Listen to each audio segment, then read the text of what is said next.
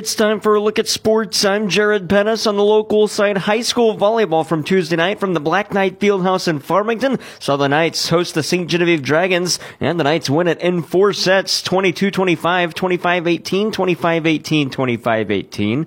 The match featured 16 total ties and 7 lead changes. Farmington lost set 1 because St. Genevieve rattled off 6 of the last 9 points to take the win after the score was at 19 all late in the first set. In the second set, Farmington used a 6-3 run to wrap up the set after they led by just 2 points at 18-16 before rattling off 5 straight en route to the win. Set 3 featured 2 ties at the beginning of the set, then 4 more throughout the middle portions, but again, Farmington used a 5-0 run to separate, opening to a 15-10 lead, and would hang on throughout the set. In the fourth set, we were tied through 1-1, 3-3, 4-4, and 5-5 before, guess what, another Farmington run at 5-0 gained separation at 10-5, and Farmington would never look back. They didn't trail the rest of the set by less than 4 points at any juncture. After the win, Farmington head coach Haley Baker, what did the win mean for her seniors on senior night? It means a lot. I mean, they obviously want to come out and get a win, as much as this night means so much to them. And especially a big conference win, that's really important as well. And just, especially against St. Gen, they still kind of have like a little rough spot in the heart for St. Gen because they beat us last year. So they really wanted to get this one. St. Genevieve Dragons head coach Carla Bosler, what can her team take away from the loss? We did collectively play a whole lot better than we did the other night. I thought we did a better job of trying to minimize our errors. Did we still have errors? Yes. But the girls really kind of took it to heart of trying to make sure that they are bettering the ball. And I thought we had really good moments of that tonight. The Knights improved to 14-11 and 1-1 in conference play. They get a big conference matchup coming up on Thursday at Potosi in a broadcast matchup. Coverage on KFMO Sports Plus starts at 6 o'clock. St. Genevieve falls to 4-12. They're 0-2 in conference play. They're up against North County on Thursday as well. Once again, the final score from the Black Knight Fieldhouse, Farmington wins it in 4 sets, 22-25, 25-18, 25-18, 25-18. Other volleyball scores on Tuesday. Central's Madison Dunn picks up career dig 1,000 as the Lady Rebels beat the North County Raiders 25-11, 25-18, 25-12. The Potosi Lady Trojans topped the Fredericktown Lady Black Cats in 5 sets, 20-25, 25-20, 27-25, 22-25, 15-10. Ava Robart had 32 kills for Potosi, and Eden Robart tallied 18. On the small school side, Valley Catholic was at home against Bismarck, and the Lady Warriors win it 10-25, 25-19, 25-10, 25-22, and Kingston tops Valley Caledonia in 5 sets, 25-22, 25-23, 22-25, 21-25, 15-11. Valley Caledonia's Carly Lowry picked up career dig 1,000 in the loss as well. On the softball side, Neelyville beats North County 11-2, Farmington tops Kelly 12-2, and Fredericktown beats Sykeston in 5 innings 10-0. Girls tennis, St. Pius over Farmington 7-2, Potosi does the same with Festus 7-2, and North County beats Dexter at home 8-1.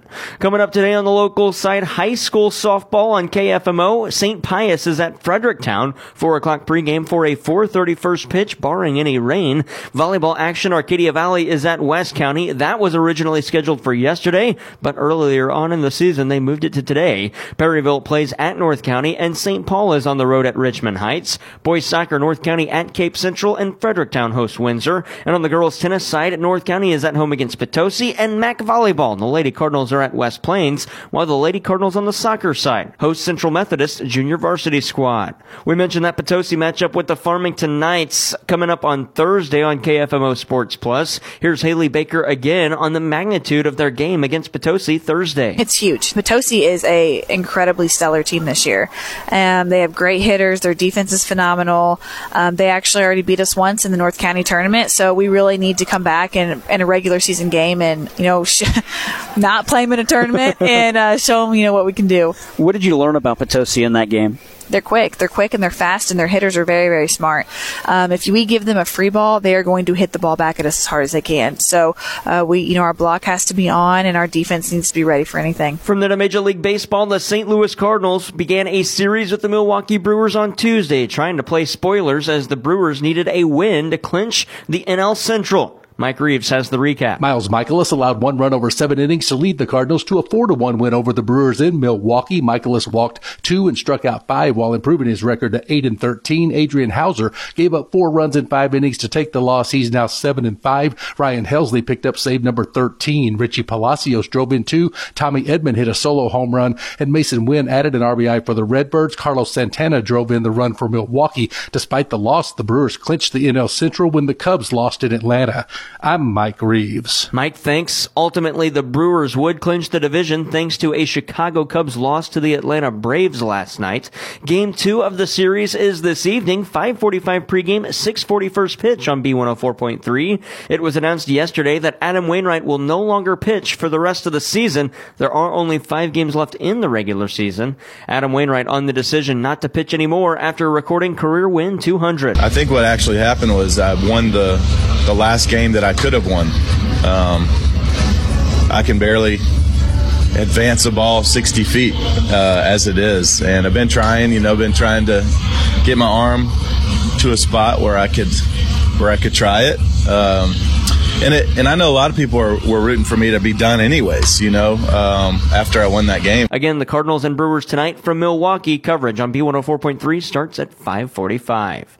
NFL, the Kansas City Chiefs are in New York this Sunday for Sunday Night Football. Coverage on KFMO starts at 6 o'clock with kickoff at 7:20. The Chiefs and the New York Jets on Week 4 of the NFL season.